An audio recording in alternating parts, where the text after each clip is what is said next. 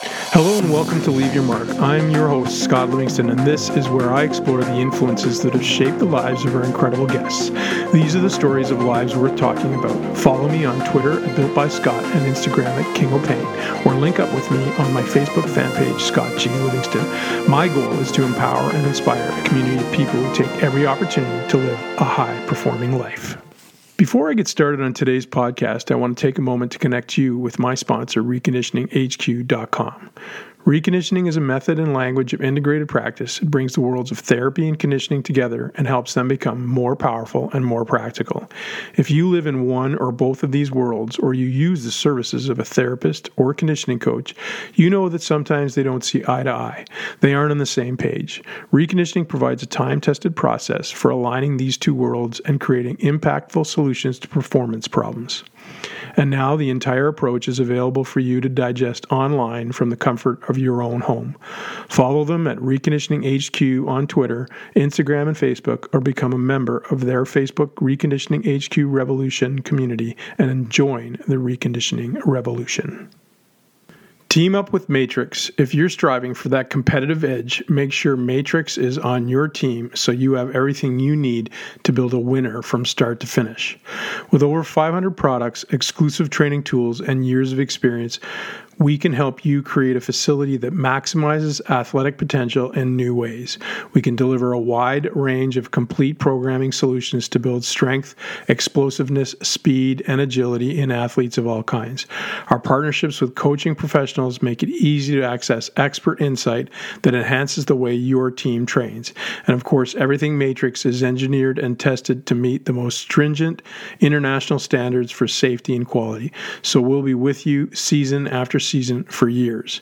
For more information, go to Matrix Canadian team site, teamupwithmatrix.com/CA. How would you like to increase your athletic performance and reduce your risk of injury? If this sounds good to you, please allow me to introduce you to the all-new ISOFIT MSK. The multi-patented ISOFIT MSK is the world's first full-body, portable, isometric strength training device. Since launching in November 2020, the ISOFIT MSK is now helping thousands of people across 18 countries live pain-free, high-performing lifestyles. Whether your goal is to enhance muscle strength and endurance, improve neuromuscular potentiation, strengthen tendons and bones, or enhance cardiovascular performance, the ISOFIT MSK does it all. To learn more about the ISOFIT MSK, please visit www.isofitmsk.ca. That's ISOFIT with a PHIT, MSK.ca. Remember to use the discount code IHPS at checkout to save yourself $250 per unit. The ISOFIT MSK is proudly made in Canada. Welcome to Leave Your Mark. This is a performance conversation between myself and the great Dominic Gauthier, who is in Vancouver, and I am in Mont-Tremblant. We are thousands of miles apart, but we come together for our performance conversations every so often. We were just catching up, but we realized we should be catching up online instead of offline. So welcome, buddy.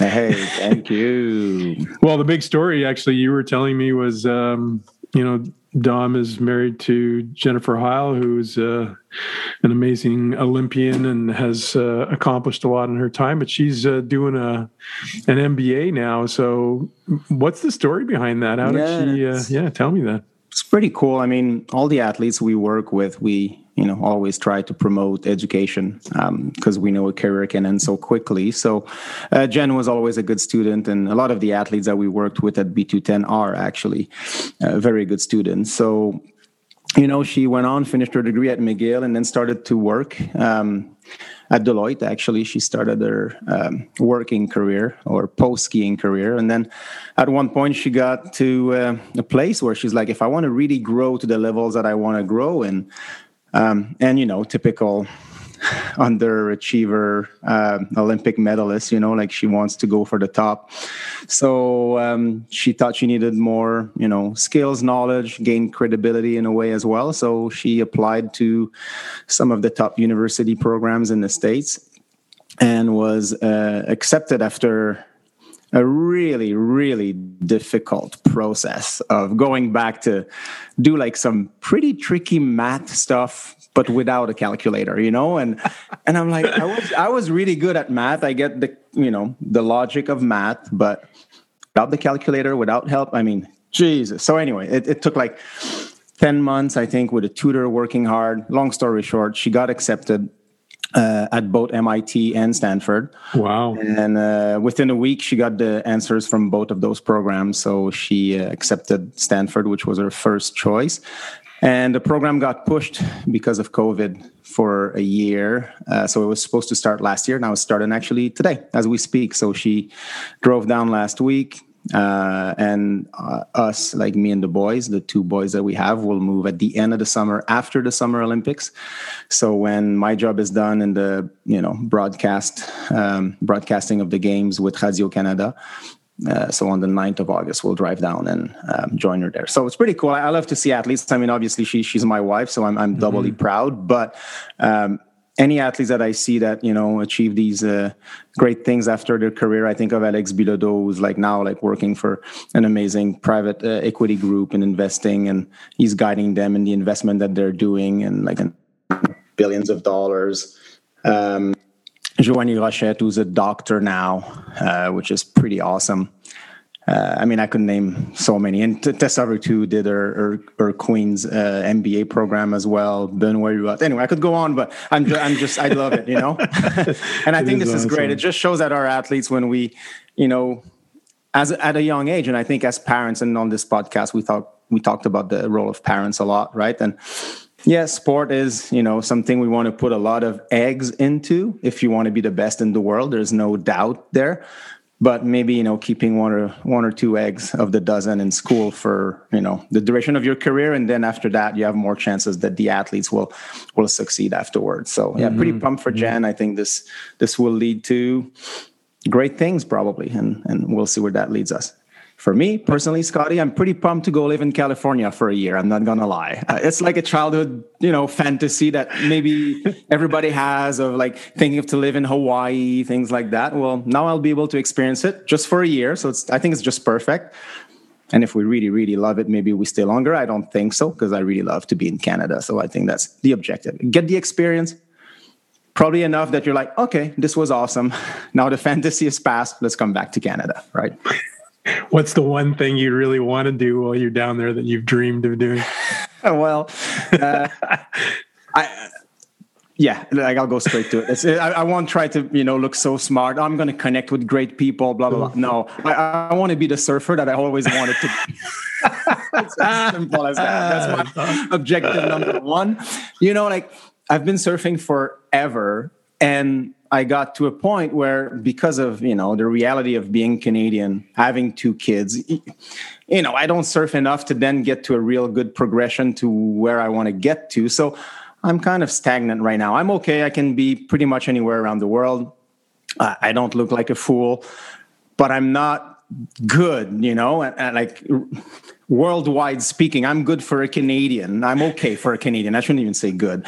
Now this will allow me, finally, I'll surf consistently for a year, and then I'll get, to that level where I think I can get to. And that will be a check mark, because I really care about it, because I love it. It's crazy how much I love surfing. So now I'll be able to get to that level.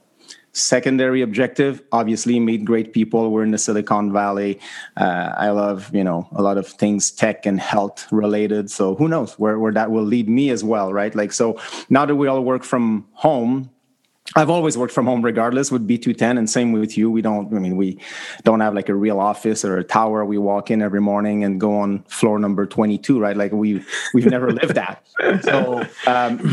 So that to me didn't change that much. But I think the reality now that everybody around us accepts that this is the new reality, well, we can work from everywhere. So I can be, doing my job at B210, especially if we can travel again normally. Yeah, I can be in San Fran, and it doesn't affect what I do, which is awesome.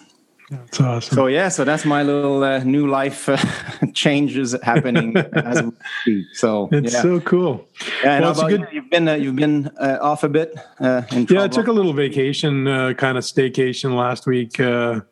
We've talked about that before privately. It's not always easy to take time off when you're actually at home, but I don't know. Living in Tremblant now, it's become maybe a little bit easier. I just focus on trying to do more outdoor stuff. So we invested in a paddleboard last year, so we went paddleboarding and visited some people. Actually, last week was interesting because it was the first week since this whole pandemic started, and as you know, things are starting to get back to normal in Canada more than they are in the States, is way ahead of us. But it was the first time that I actually had a social agenda last week. So, went over to some friend's house and, watched a hockey game, and then went to a barbecue and it was kind of like, what happened to all this stuff for the last year and a half? So it's kind of neat actually to do, but again, Wow. Makes you appreciate it so much more, right? Yeah, just catching up with people, and even the how do you greet people thing again, like actually shook some hands last week because I'm double vaccinated now, so I'm starting to be like, oh, you know what, I got my shields up. So I think so. I did actually shake my first hands last week as well, and here in BC things are a little, probably like I would say a month or two ahead of Montreal as far as the lifting of the restrictive measures. Like we don't need masks anywhere right now. So you go to a cafe, I'm in Whistler right now, any cafes, restaurant, like sometimes the staff will still wear them, but often they don't even. So, but to your point of shaking hands, that was weird when I shake these people's hands. I was like, oh, you want me to shake your hand? Sure. I don't care. Like you, I'm doubly vaccinated. I'm youngish and healthy, like whatever. I'm not scared at all. But are we ever going to come back to the Quebec kisses, Mr. Scotty? I think these are gone forever, are they? It's gone forever. I think it is. I don't know. And I don't know. The 4 kisses in Paris, 3 in Geneva. I think that's gone.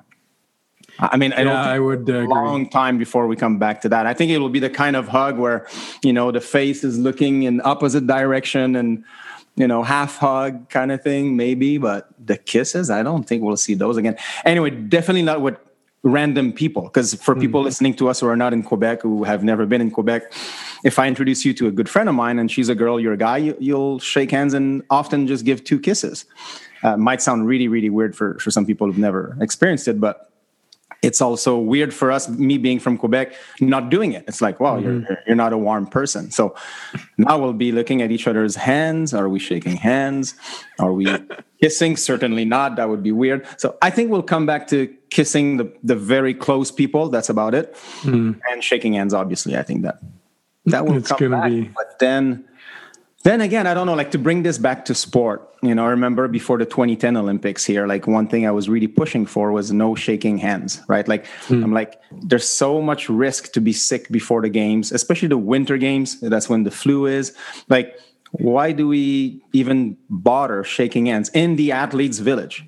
And when athletes will see so many friends and families, and especially being at home games, there was so many people in the city high-fiving everybody, like, God, simple measures.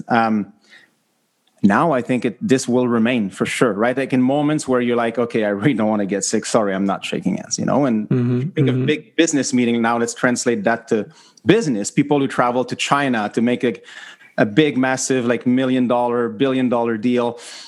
Well, I don't want to be sick for that meeting tomorrow. I'm not going to shake your hand. So anyway, we might end up just all bawling like the Japanese people do. They had it right.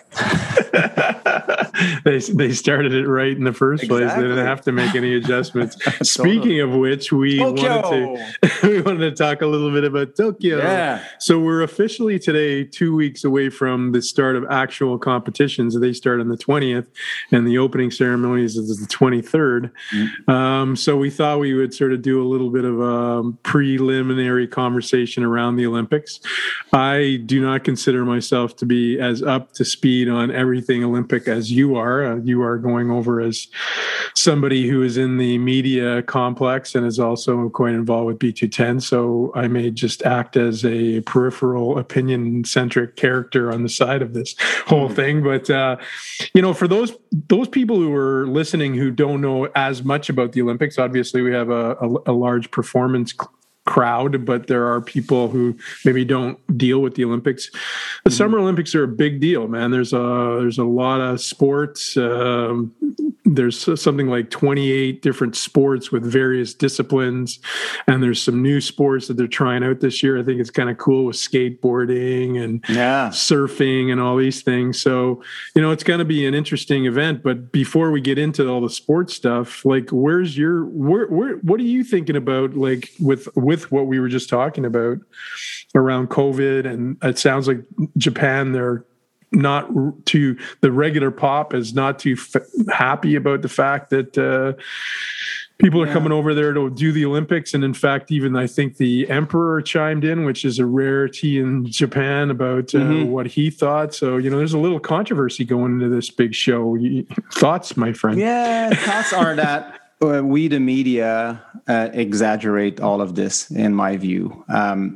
Are they nervous to host the World? Yes, they are. And I spoke to a lot of friends in Japan because I did coach the Japanese team, the ski team, for 4 years between 2002 and 2006. So I have a lot of friends and connection there that remain. So I spoke to them when I read all about these crazy surveys. Like one of them from the Asahi Shimbun, which is the main newspaper there in Japan, said that 83% of the population did not want the Olympics this summer. Wow. And I was like, whoa, that's big. So I did my own research because I'm like, this is just too much. Plus, Japanese people don't speak out against authority that easily. So I'm like, this is, So that survey was completely, I was going to say like fraudulent, but in a way it is. The way we use the outcome of the survey is fraudulent. So they asked, the question was, there was 3 possible answers. Question was, would you like the Olympics to happen this summer?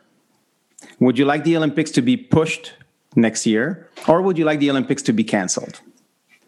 The big problem here is that option number 2, pushing the Olympics, is not an option. It's not. So the people who answered the question were like, well, of course, I would rather have it next summer, or I would like to have it, just canceled. Fine. So what they did is they added the number 2 and number 3 to make it 83%. Now, option number 2, if it doesn't exist, so if you ask the Japanese people, do you want the Olympics or do you want them canceled? Very different answer. Now it's like, whoa, okay, well, we did put almost 42 billion into this. COVID is kind of, going down a bit worldwide. There's some risk, but maybe we give it a shot, right? So that was one thing. The other thing is, Scotty, there's 125 million Japanese. The survey was made with 1,500 people. Like, come on. I get the numbers behind a survey, but you still need a critical number to make it relevant, right? Like this was all bullshit. Basically, that's what I'm saying. Now, are people nervous? Yes, they are. Will the Olympics happen? Yes, they will. And at that point, I think the Japanese people have accepted that this will happen. The biggest show in the world will come to our town, to our city, and we'll do it really well. Like Japanese can do it. Like only the Japanese people can face that crisis and make it a success, in my view. And I really think they do. I really think they will, and they'll do it with pride. And will it be a different Olympics? Yes. Will it be a boring Olympics as an experience for athletes? Yes. Coaches, staff, media, even. Like it's going to be a terrible experience. But at the end of the day, everyone, as far as athletes, coaches, and everybody who worked into it, are pretty pumped that this is happening in 2 weeks. And will it be fair? I don't think so. I think, we've seen already some people showed up in Japan with COVID. I can't remember, the delegation was from a random country I didn't really know much about. Some athletes will, be pushed aside, won't be able to compete, but it won't be perfect, but let's accept that it's not going to be perfect. And there's still going to be a race. and medals to be awarded. 339 gold medals to be precise that will be awarded. So, I think this is the reality of it. Like, we accept it's not going to be perfect, not fair.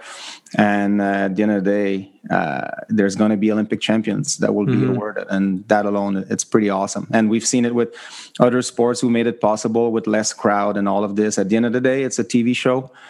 Now, less exciting, as you and I discussed a few weeks ago, when you celebrate in an empty stadium, for sure. But hey, again, it's going to be interesting and so intriguing that I think more people will watch at the end of the day. I think one of the things that people don't always understand, which you and I understand from having attended Olympic Games, is how insular the environment is to begin with. Like, I mean, it is the most secure environment you could ever want in some sense. You can't get in there without, state-sponsored accreditation, and there's a limited number of people, and everything is secured and defined. Right. And so this is just another, they'll just bring another level of the medical paradigm to it. But at the end of the day, it's not like everybody's wandering around and touchy-feely with the athletes and everything else. And it's really more the fans in some sense as it is over here that are potentially affected more than the actual athletic endeavor is in some sense. And they've made a decision not to have foreigners come over. So at the end of the day, they're controlling, how they're going to operate their venues and stuff. But for the athletes themselves, I mean, I would think it's probably more secure than, and it's already been demonstrated by the NHL and the NFL and all these different sports that you can run a pretty safe environment and test out everybody and all that stuff. So, I think to your point, it's a little bit over dramatized at times for sure. Yeah. And like you say, they invented bubbles, really. Like the Olympics have always been in a bubble for athletes and coaches. Now it's going to be just a thicker bubbles, let's say. What's your, you talked about new sports coming on board. Like, one, do you like seeing new sports, or you're more traditional? Like, a lot of people are like, come on, like, let's stop bringing like all these new crazy sports. We don't need that. It's all good with high jumping and running. And then second question, like, what do you watch the most? What do you love at the games? And maybe things that you never would watch, but you do watch because it's the Olympics. Yeah, that's a great question. I mean, I think it's an evolutionary process that, the games reflect society and what's becoming more interesting to society and experimental. And sport is sport, right? I think sometimes we get very judgmental about, well, what is a sport and what is not a sport? I mean, fundamentally, if you look at, some of the early sports, like whether it's, shot and discus, et cetera, you're throwing an object somewhere for a distance, like, it's what is it, but at the end of the day, this is how it was created. And we created this event for people to test their will and their capacity. So we found different ways of doing it. I must say, as a traditionalist, I find sometimes judge sports harder to chew on in the Olympic Games than performance sports. And that's always been a bit of a struggle, I think. And it's funny, but Canadians kind of lean towards the judge sports a little bit more since we're in snow sport and ski and all these kinds of things. But it is, and you obviously you played a judge sport to a degree, but it also had a competitive performance side to it. But it is challenging, like a surfing or a skateboarding, where it is fundamentally all judged. And so then, how does that all pan out? And I would hate for it to become 90% judged and 10% performance, but I don't think it's going in that direction too quickly. So you still got lots of performance and team-based sport and everything else. What do I like to watch?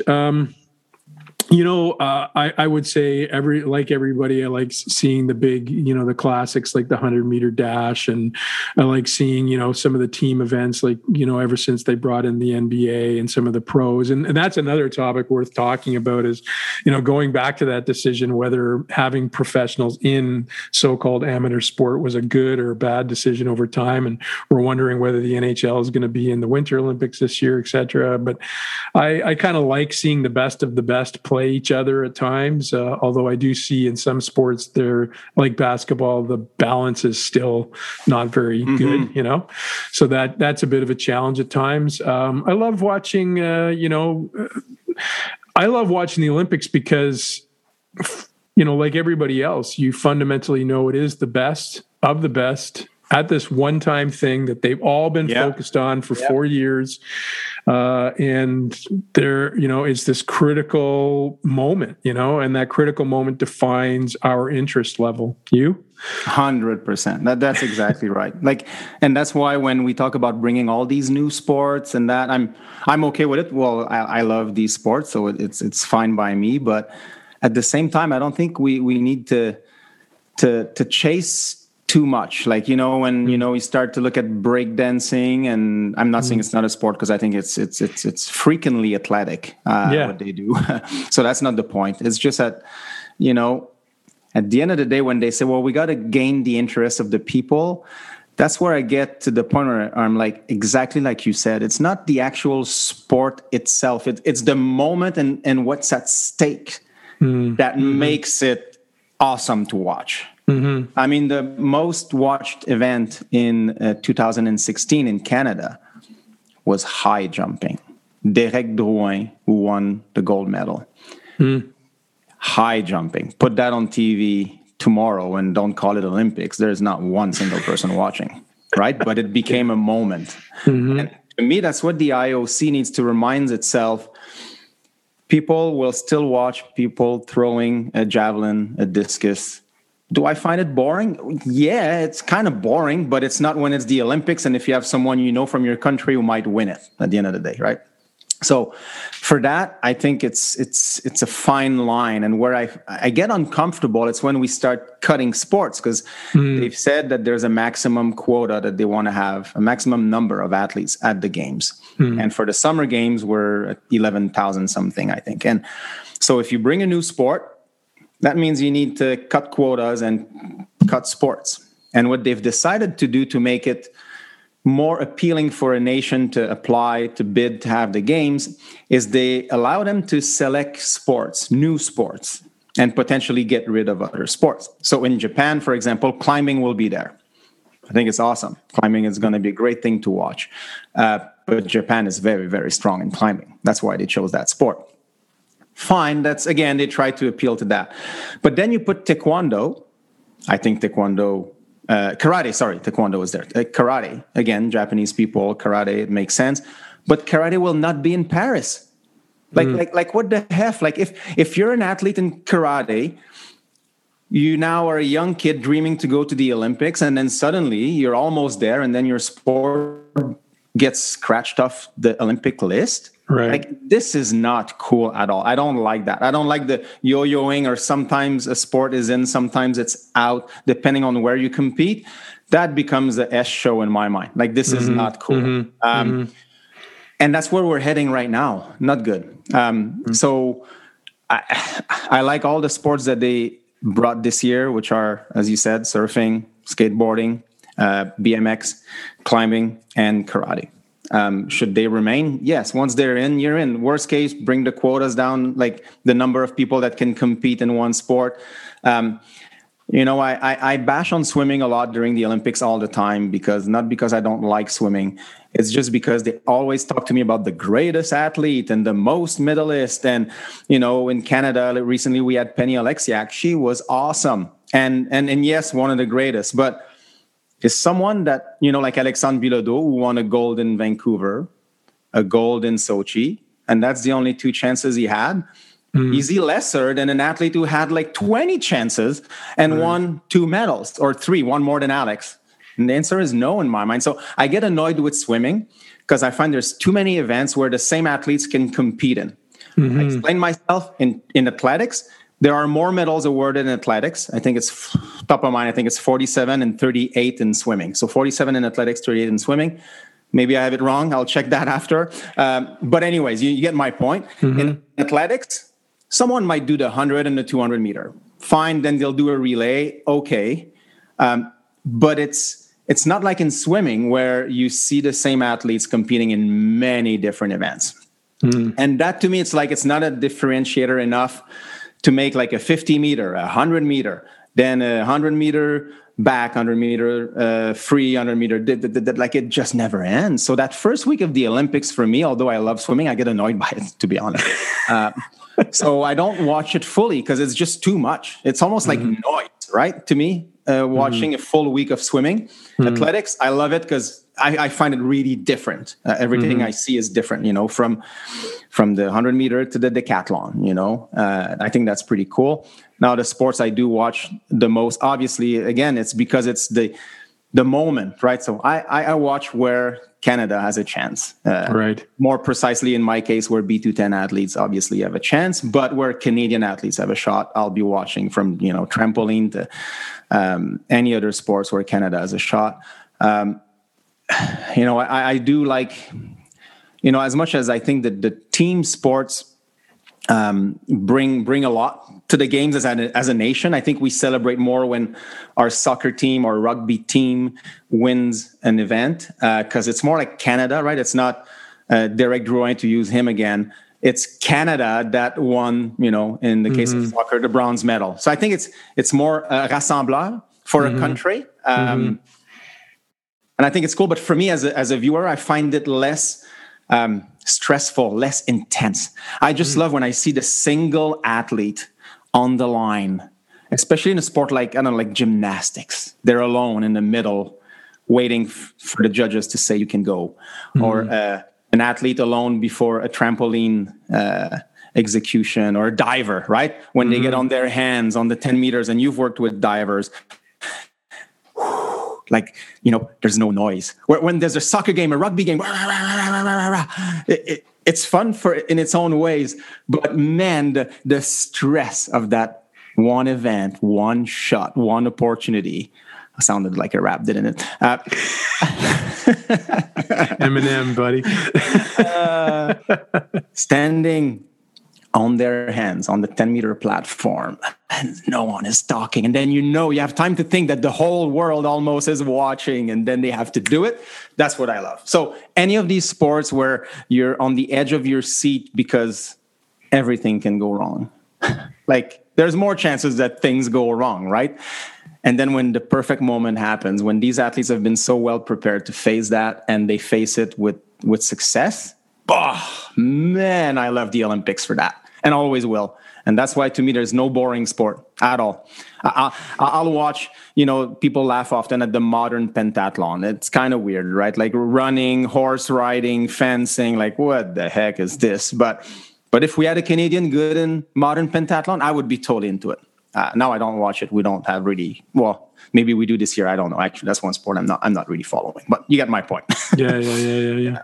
There's two. But yeah, I think the intensity will be there. There's a ton of things I'd love to unpack out of that. One is an opinion-centric thing that I have that I'll throw out real quick and then segue to something else. But I've always been a bit frustrated with the Olympics around the fact that everybody's we're limiting the number of athletes. The team can only be so big. The support can only be so big. So you start seeing this kind of constriction of true performance. In other words, a lot of these athletes, these teams have had X number of professionals working with them for the last 4 years, but then they get to the Olympics and 6 of those professionals can't come, and now there's 2 people they've never met before in their lives serving this service for them and stuff.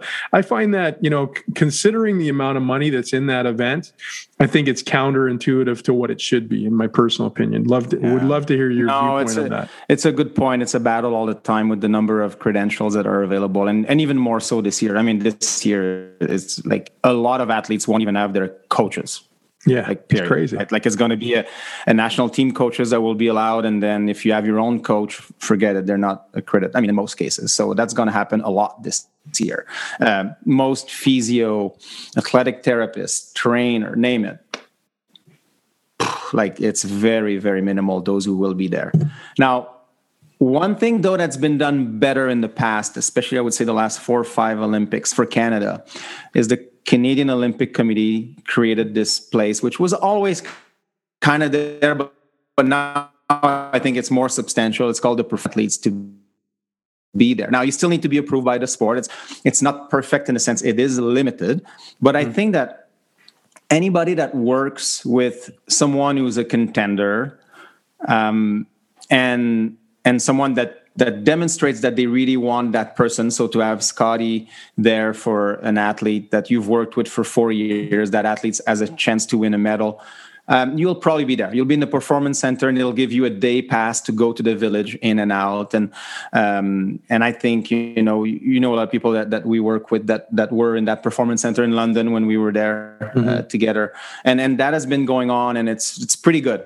Is it perfect? No, I think that's the thing. It's always going to be limited to some degree, but I think now we can say that most top athletes, if they value their point of having so and so there, they usually will. Except this summer, forget it. This summer, like a lot of sports psychologists who, Jean-François Ménard, to name him, I know works with 6 athletes or 7 that not only have a shot at gold, but like gold is the actual real objective and silver will be okay kind of thing, right? So, and he's not going to be there.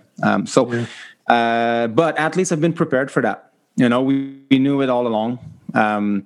That's what we did say to the athletes we're working with. Make sure you develop your independence. Make sure that those therapists or experts, people who work with the athletes, make sure that you also reinforce that independence in them right now. Like when we're a year away from the games, when you know you're not going to be there, don't make yourself someone that they need to come to if things don't go well even. So I think they'll be ready in that sense. And you know what? There's going to be a lot less distraction as well, because obviously there's no media. Well, there will be, but they won't have access to the athletes until they're done their event. So there's not going to be any reception at the Canada House. There's not going to be any sponsors that will ask maybe to have breakfast with you. There's going to be nothing. No Oakley House, no Nike House, and name it, right? There's always those, which also makes the Olympics, right? It's awesome for athletes. I mean, not that you're going to a big party when you're an athlete, but once you're done competing, it's still fun to party, but it's more fun to feel that big vibe. But that comes with a lot of distraction as well. Well, those won't be there. So in a sense, like maybe less support staff, but also less distraction.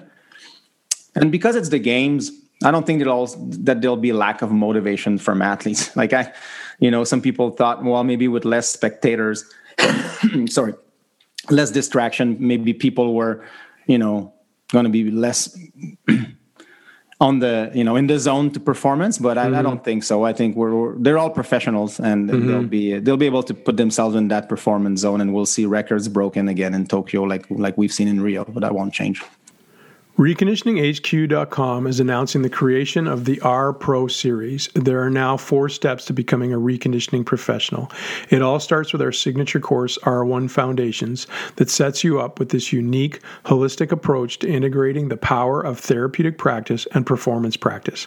This course, as well as the second course in our series, R2 Designs, is completely online. You can register and digest all the content from the comfort of your own home. Each course comes with a Zoom Lab experience where we take all the information and work with you to ensure you completely understand how to align it with your own practice. The third step, the R3 Experience.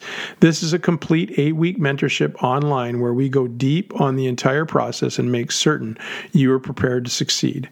Finally, we'll be releasing our first R4 collab sometime near the end of 2021. This will be an incredible live event where we use collaborative teaching design to manipulate the process with you and everyone in attendance so that everyone learns the nuances of the reconditioning process and leave being prepared to call yourself a reconditioning professional. For more information on all our courses, including our landmark personal development program, Empower You, please check out reconditioninghq.com today and use the coupon code LYM50 for $50 off any one of our course offerings. You want data? We've got data. You can now add real-time biometric testing and data monitoring to your ISOFIT MSK. Thanks to our partnership with Kinvent, you can easily transform your ISOFIT MSK into a state-of-the-art testing and training platform. Monitoring your athlete's progress has never been easier. With the K-Force ISOFIT Pack, you can easily send real-time acoustic and optic biofeedback to your smartphone or tablet. To learn more about the ISOFIT MSK and K-Force ISOFIT Pack, visit www.isofitphitmsk.ca today. Matrix Fitness Canada partners with Coach Mark Fitzgerald to oversee its athletic performance program across the country. Mark is based in Kelowna, BC, with operations in multiple provinces serving athletes and families of various age groups. Most recently, the strength and conditioning coach for the Anaheim Ducks, Mark is also the head of performance and owns Elite Training Systems, a high-performance training center that caters to athletes across multiple sports. Matrix Fitness views all of us as athletes, and it is our goal to make better movement and fitness accessible to all. The Matrix Fitness Canada Performance Team will assist with program development, space and facility consults, and developing outreach programs for organizations who train competitive athletes and athletes at heart.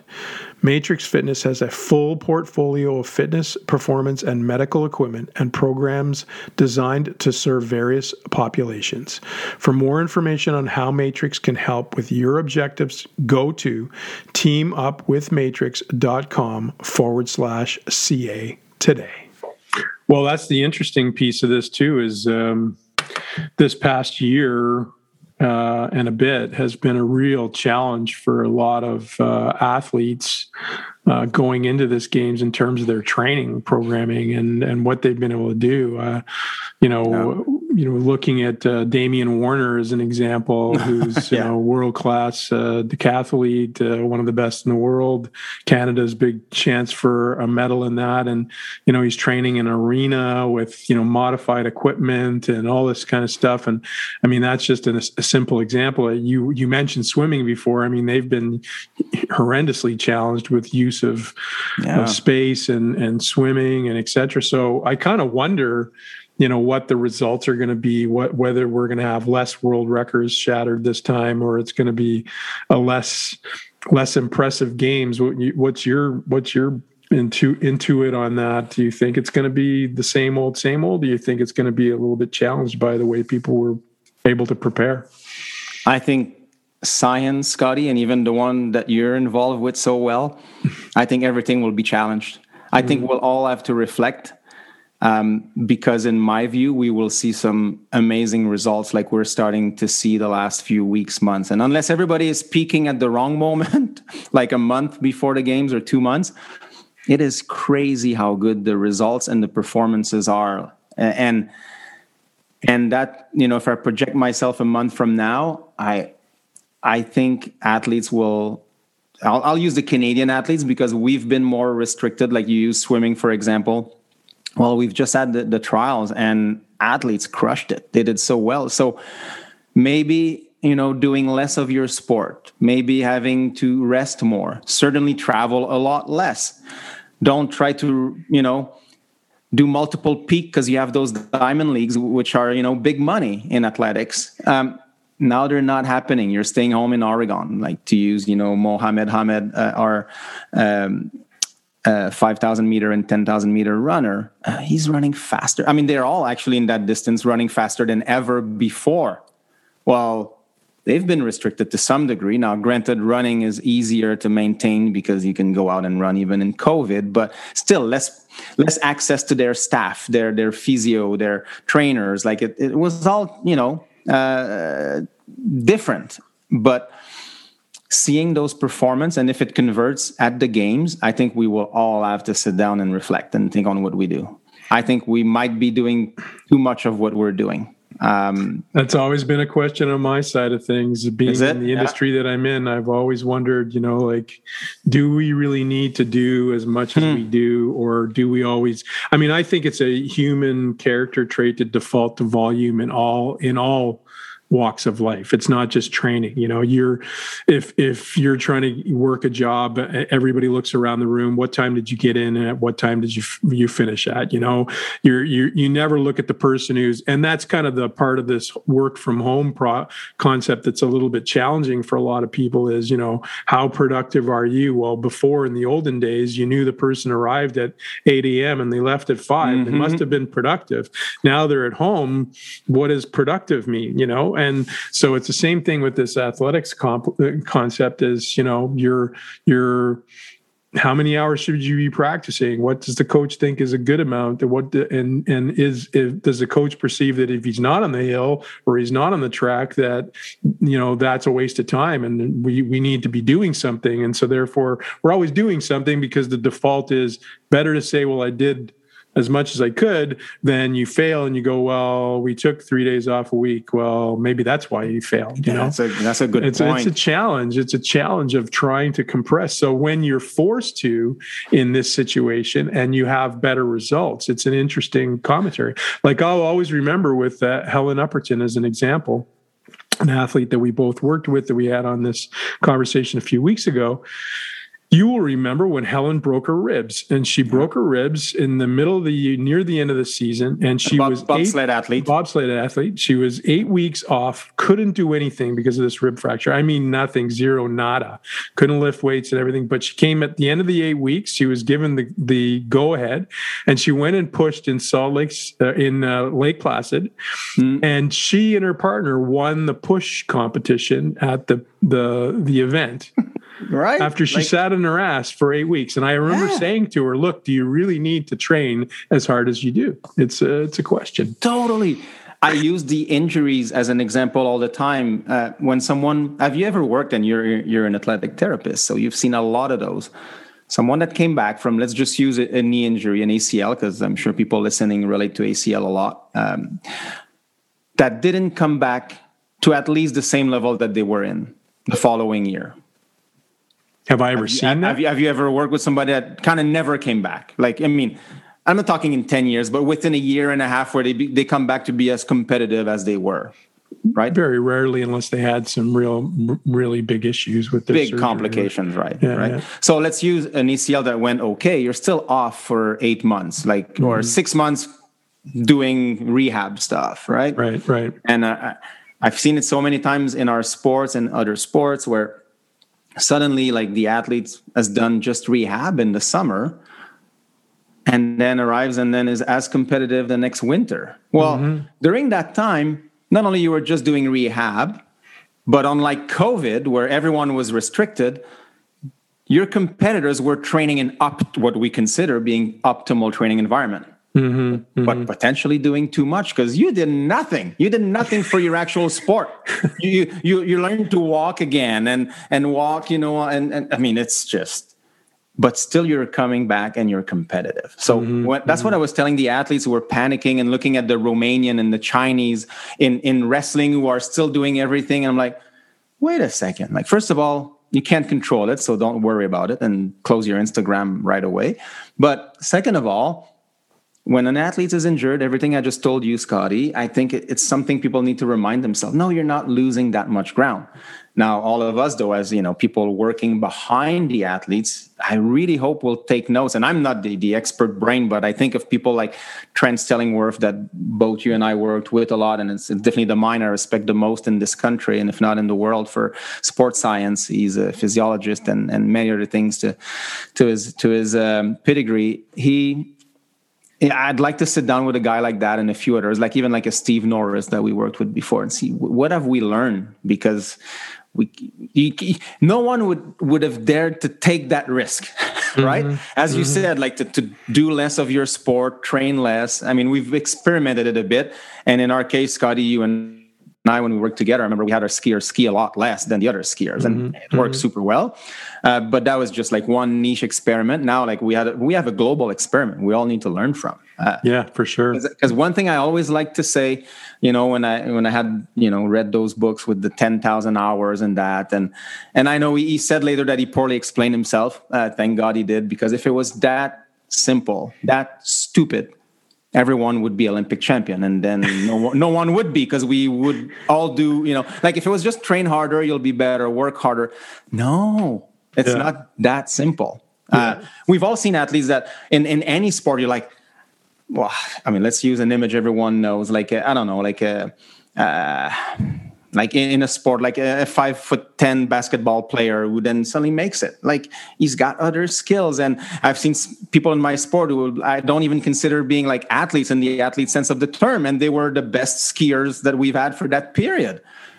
like there's more to that, right? It's not just like train harder, be stronger, do more squat. No, it's not that. And I know all of you guys now are way more smart in the way you train athletes. That's not my point.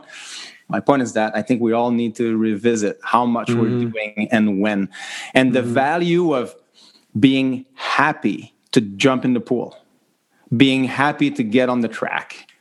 Like that's, I think, a lot of people lose. And I think they looked at sports that look like fun sport, like surfing and skateboarding, with a bit of a jealous eye, like, oh, you guys are just playing. Like, well, why aren't you playing anymore? Why isn't not play anymore to get into the water? Maybe you're doing too much of it. Like, like figure skaters, like, because I'm pretty close to figure skating, they skate way too much. Like, it's ridiculous. Yeah, year round. Like, tennis player, to use a sport that everyone follows, like they played so much. Like, it's from tournaments to tournaments. Like, they don't even book their tickets ahead of time, because if they lose early, they're going to travel somewhere else to another tournament. Like, that's all year long. That there's no way that can be productive. No way. So anyways, that's my rant a bit that I hope we will all learn. And to your original question, yes, I do think the athletes will crush it. I think we'll see amazing performances and result. If I bring this back to Canada, Canada is looking good, Scotty. Like, we're looking good in swimming and athletics, which are 25% of the medals awarded at the Olympics. So for that, I think we're in a good position. Tough to predict precisely because, again, we haven't seen the competitors in action as much. So if I think of gymnastics, for example, there hasn't been an event in a year and a half where everyone was there. So, how is Ellie Black doing? Our Canadian athlete, she's doing awesome. She's healthy, fit. I'm told that, all the tricks she's doing are right where they need to be to hope to be on the podium in Tokyo.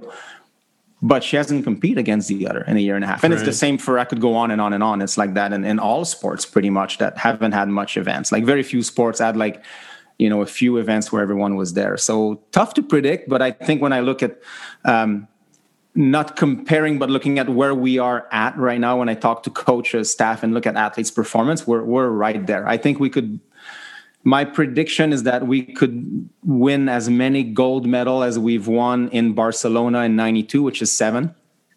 I basically counted about 11 athletes that I think have a shot at gold. Now, we all know it's not all going to convert, and some athletes that I don't predict that will win gold will. So I think that could be something that we will overachieve in gold medals. That's my humble, simple prediction here. And as far as total number of athletes, which is what we look at in Canada, we don't just look at gold anymore. We kind of drifted away from that, which I'm okay with. I think it's the right approach. I think we should shoot for podium. So if that's what we shoot for, that's what we should rank ourselves on. And it's the total amount of medals. That's how Canada does it. And I mean, that's not how the world and the IOC ranks. Like, if you go on the IOC.org website during the games, you'll see a ranking, and it's going to be based on gold medal. And some countries do like Canada, and they often show both rankings. But Canada will only use the gold one when it favors us. Like, we did in Vancouver in 2010 because we had so many gold medals. Suddenly, we used the gold medal ranking. But in general, especially in the summer, because we were ranked, somewhere between 17th and 22nd at different Olympics, while we look at total amount of medals, not at golds. We would be further down the list if we looked at gold. So, I think it's looking good. There's one thing that I'm worried about, or one athlete, I should say. There's this young swimmer from Canada. She's 14 years old, Summer, blank on her last name right now. But anyway, first name is Summer. And she did amazing at the trials. Now, we've all, lived the 2016 with Penny Oleksiak that no one knew before except a few people very close to her in swimming. Now people are like, oh, we got our new Penny. Oh, yes, in Tokyo, she's going to score like Penny. She's going to win maybe 4 medals like Penny. Oh, man, she's 14 years old. Poor girl. She hasn't been to the Olympics yet, and already she has pressure. So I think that might crush her. But who knows? She might make me lie right now, and she will actually deliver, and that would be awesome. I couldn't be happier. I'm careful when I see people start to put expectations like that, because the reason why Penny Oleksiak did also so well is because no one knew her before.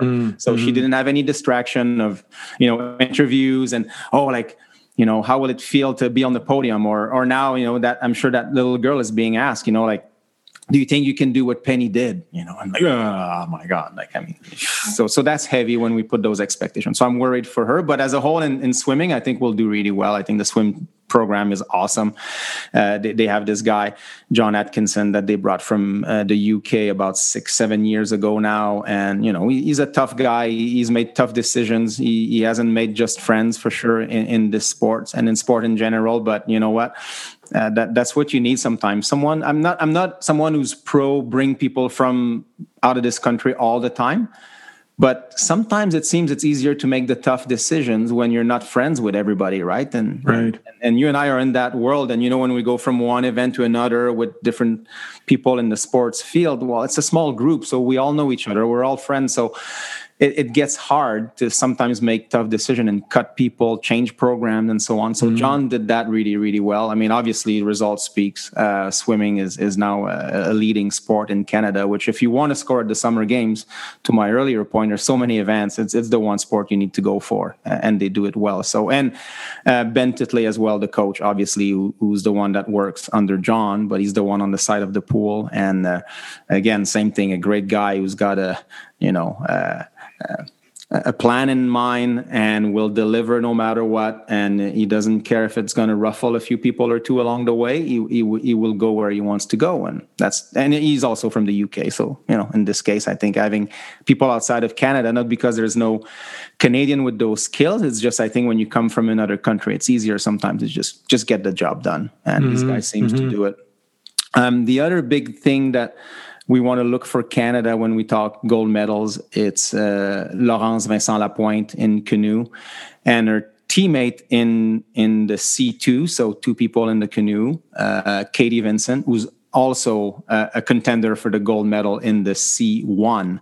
So these two together, they've been separated a lot because I'd like to remind people listening here that Laurence Vincent Lapointe was accused of doping and was later, like 6 months later after an investigation, was what's the word I'm looking for? She was relieved from her accusation, so she was free. But and it's too long of a story. We could make a full podcast on that. But basically, it's because of her boyfriend that she ended up with some of the Landronol, like micro levels of Landronol in her blood that they had found finally, like through her hair. They were able to prove that she did not take that substance herself. So she's now qualified. They announced, actually, as we speak, they announced that she will be at the Olympics because it took forever because she's missed so many events in after the World Championship where she tested positive, which was a false positive, but positive nonetheless. So she missed a lot of qualifying event. So today we're announcing that they've made exception. She's going to be in Tokyo with her teammate. So that to me will be something to watch. It's at the end of the games on the second week of the Olympics. So for me, I think those are probably our biggest shot at gold. Like, there's nothing like a guaranteed gold, but there's always one or two where you look ahead and you're like, okay, this is not a silver that we want here. We want gold. And those two athletes have two shots, two events. So to me, that's going to be the one to watch where I think they can really live up to the pressure. And especially, having been forced out of your sport like she's been, think about all the anger in a way, right? Like, you didn't do anything wrong, but then the whole world say you're a cheater, and then you finally prove it. But then you were put on the sideline, so you missed the qualification event, and now you're finally getting the chance to go. Like, I'm told she's pretty damn fast right now. So hopefully she delivers. Prove everybody. I think those are the big.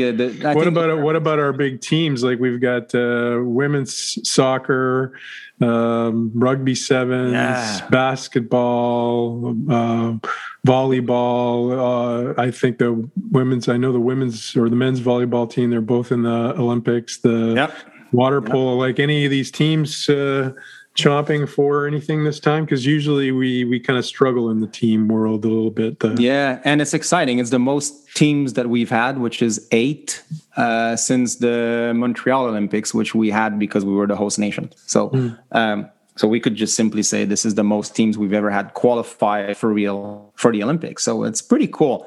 Before I go into my projection, what I'd like to say, though, is that I think these teams will bring a lot to the Canadian team as a whole, because that brings a lot more people in what will be somewhat a boring athletes village, because it will be bubbles and bubbles and bubbles, and you'll be so sick to be in your bubbles, but there's going to be more people, more energy. So I think this will be cool, will be good, will impact even the individual athletes. People living with the pressure of performing are both the soccer women's team and the rugby women's team. They have won the bronze medal in Rio, and the soccer team had won it as well in London. When you've been there, it suddenly fourth, fifth is not acceptable in a way. And as far as the soccer team, I think that there's so much that happened there. Change of coaching staff again, like 5 months ago, a new coach came in. Young girls, older girls, like mix of generation, which can be really good. But again, I'm not the expert in soccer. Like soccer is a sport where there's so many fans and experts. So I'm more generalist. And I think for us, if we can get that bronze again, it'll be like, whew, awesome. Yeah. We got a bronze again. Rugby, the expectations were higher. I think, we've shown that we could beat anybody. But there's definitely a gap right now happening where Canada is, they can beat anybody, right? So for sure they can beat on any given day. They can beat the Australians and the New Zealanders. And so because it's a tournament based, there's a bit of luck, and, their group seeding. And then after that, you go into the tournament. So, again, if they don't make a podium, though, to make it shorter, it would be disappointing. But as much as a year or a year and a half ago, I thought that we would be shooting for gold. I think gold is not impossible, but if they get into that final match, let's just pop the champagne right away, because it doesn't matter where they end after that, whether it's first or second. So that would be spectacular. Where I would like to make a risky prediction, I have some sort of a weird good vibe for our men's volleyball team. I just love the coach, Glenn Hogg. We don't know each other personally, but we've had a few exchanged lately by emails. They're living something extraordinary because of COVID. They will have been isolated as a team in Europe for 83 days before the Olympics. They have never done that.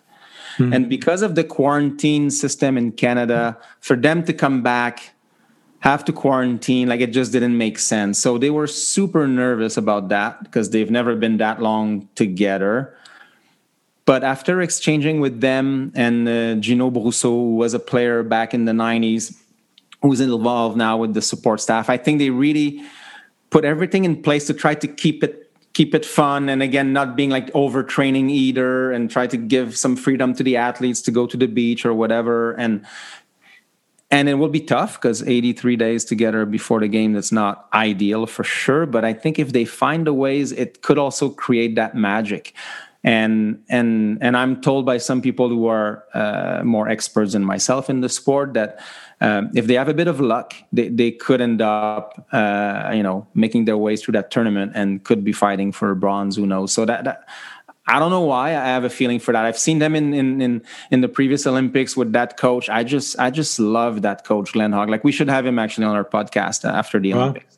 That's a great idea. He's like such a rassembleur. He's just got a great vibe, a great leader. Definitely, one of the coach I look up to the most for the little I know. Obviously, I've never been in a room. I don't see how he talks really to the players. I just know what we read, what we see, and his vibe on the side of the court. I could tell. And his kid is playing in the game as well. So he's coaching his son. That makes it doubly interesting, I find.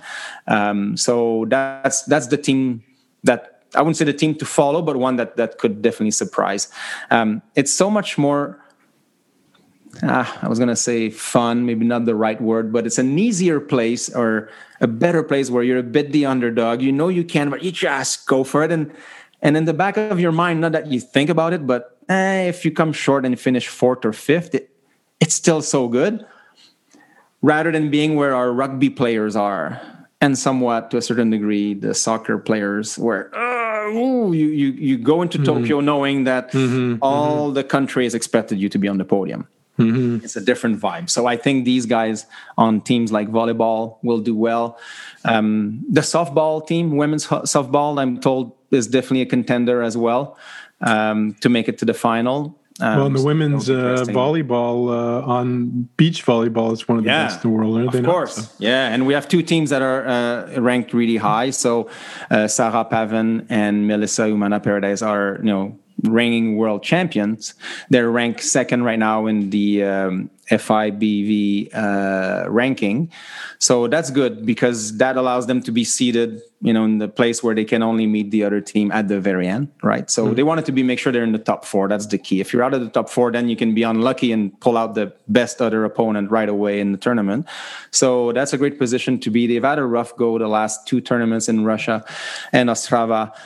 Ostrava wasn't too bad. They made it to the semifinal, but right now they're in a training camp and they've had a lot of training partners and other teams that came in and they really apparently found their groove and playing well.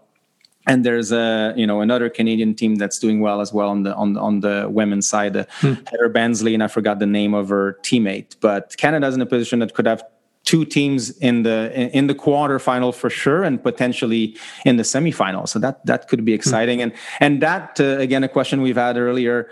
That's a sport I do love to watch because again, with the way it is now, it's so fast. Like it's 1 point every time, and beef, bang, boom. Like so much happens. It's spectacular. So both on the women and men's side, it's one of the sport that I definitely watch if I'm able to be in front of my TV, and where now Canada could do really well. But again, expectations, man, they kill people. Expectations, right? Now, especially those athletes, they've won the world championships.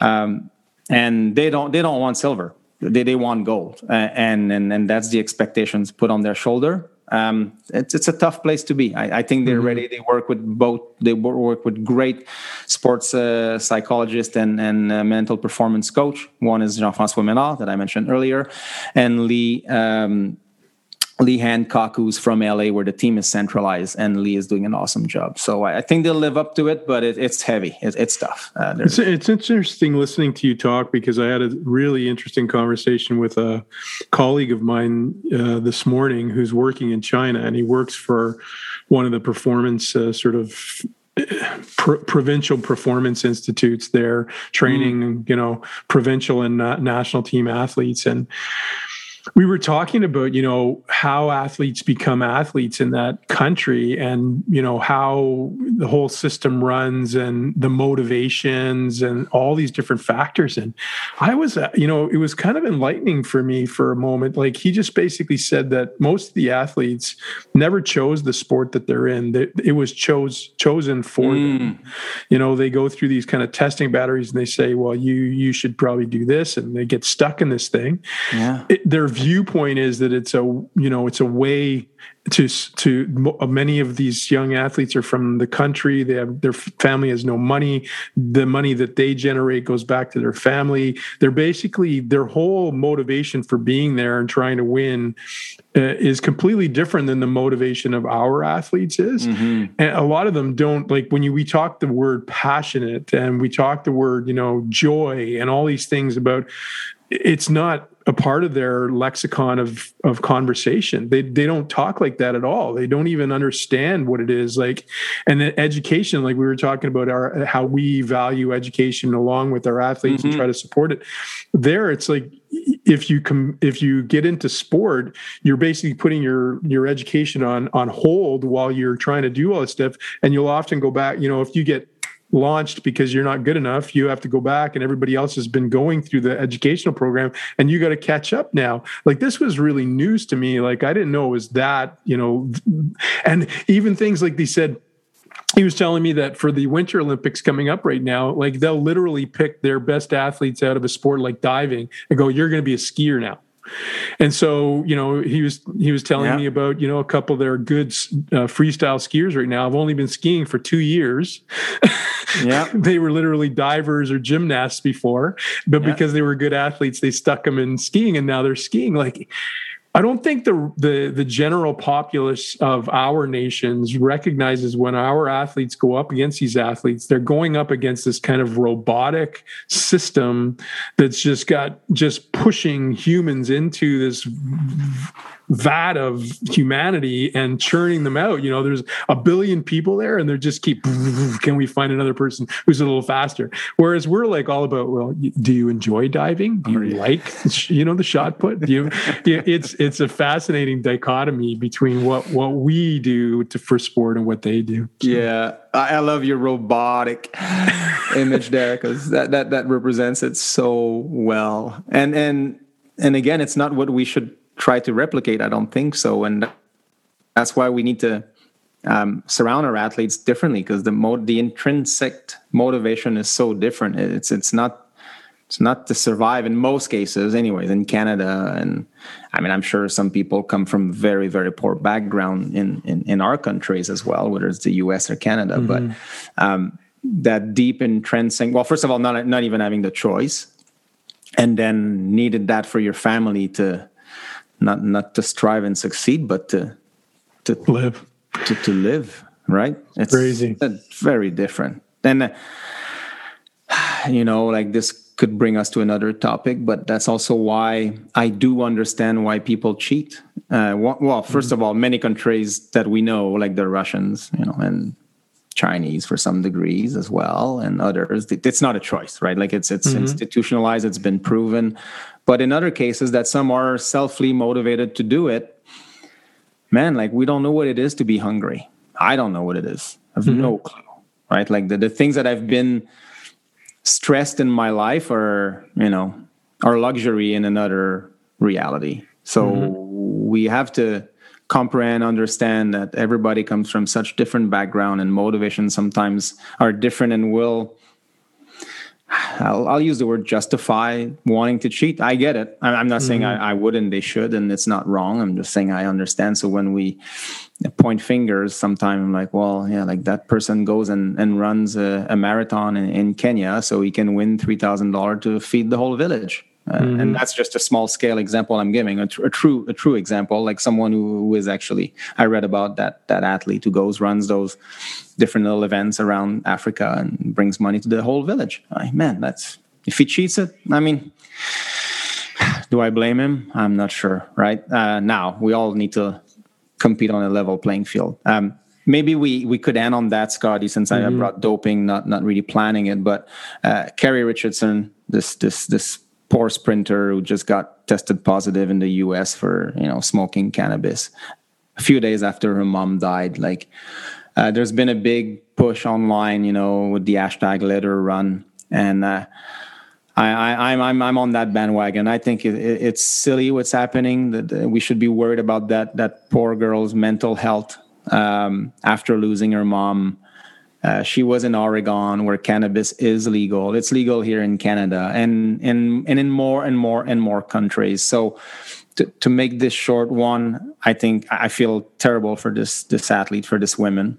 And I know they'll say, even Joe Biden said the rule is the rule. Fine, but maybe it's time. I know they can't make an exception for her. I get it, but she paid the price now for maybe what needed to happen, which is a change in this stupid rule book of performance-enhancing drug that's thick like a Bible and is one size fits all. So the reason cannabis could be there, it's only because maybe in shooting sport, I guess, to be more calm in a way, it could help. Is it slowing down your heartbeat or whatever? You could shake less in some cases. That applies to shooting. It sure doesn't apply to sprinting, right? And now one could argue she hamstrung herself by doing it in some ways, but I get it. Some people, and that's why the first reaction is like, is she an idiot? Like, what? Yes, but then that just shows maybe the pain she was going through, and it's easy to say she was stupid and to throw rocks at her. But let's think deeper here a little bit and take the time. Like this will get so confusing now that cannabis is legalized in many places in this world. And there might be other drugs that should be removed from that Bible of performance enhancing drug, and it shouldn't be a blanket approach. I think it should be between if shooting has that exception on them, fine, and the others, like, I mean, we'll all be in a place like I'm not a generation of, well, maybe a generation, but not in my reality. People don't smoke weed. I've never been at a party where everyone smokes at the table. Like they would go outside, hide, and but it will happen now, right? Like where people we know, kids of people you and I know who are 15, 20, they smoke. I mean, maybe not every day, but they'll be in a place. So you'll have athletes who are like, Olympic contenders. Now what? Like suddenly they say no to every dinners because they'll be cut with secondhand smoke at some point or another, right? Because it's accepted like drinking wine. And for you and I, or for me anyways, it's like, oh my God, this is crazy because, I know how I am on weed and I'm not like when I drink a glass of wine. But for some people, it's accepted. It's legal. So, well, and as some people said, which is a little bit off color, but it's generalistically the truth. You've got skateboarders and surfers in the Olympics. Like, you're telling me they're not smoking weed at some point? Like, come on. Yeah, but now they will all like they will be tested for it. Exactly. So it's you're going to lose some of these athletes for sure. And should you? No, I don't think we should. So I think we should just review that. But man, I don't feel good for that athlete who was the favorite to win the 100-meter. I mean, talk about a big blow. Easy to say she was stupid doing it. God knows how close she was to her mom. And again, like maybe let's start. I mean, it's one of the main topic these days is mental health. Maybe we should dig deeper and seeing like how she is as a person, and now how she will be after that. I hope a lot of people are close to her right now to make sure she doesn't do anything more stupid than smoking cannabis. So, well, and when you compare and contrast it to what we saw in Icarus with the Russians during the Winter Olympics in Sochi and what was going on behind closed doors there, like, it's hard to. It's a very strange and bizarre space that I don't envy anybody for navigating. And maybe I'll try to get my good friend Alan Vernack, who's the chief physician for WADA, to come chat on our podcast in the near future. Oh, yeah, I'd like talk about that. That would be an interesting conversation. Yeah. For sure. Yeah. Well, as usual, we could wax philosophic for hours, but we will cut it off at some point. So good chatting with you today, sir. And we'll be back again soon. I have to touch base with you on what we can schedule based on your commitments in a couple of weeks from now with Olympics and stuff. Yeah, so opening ceremonies on the 23rd of July.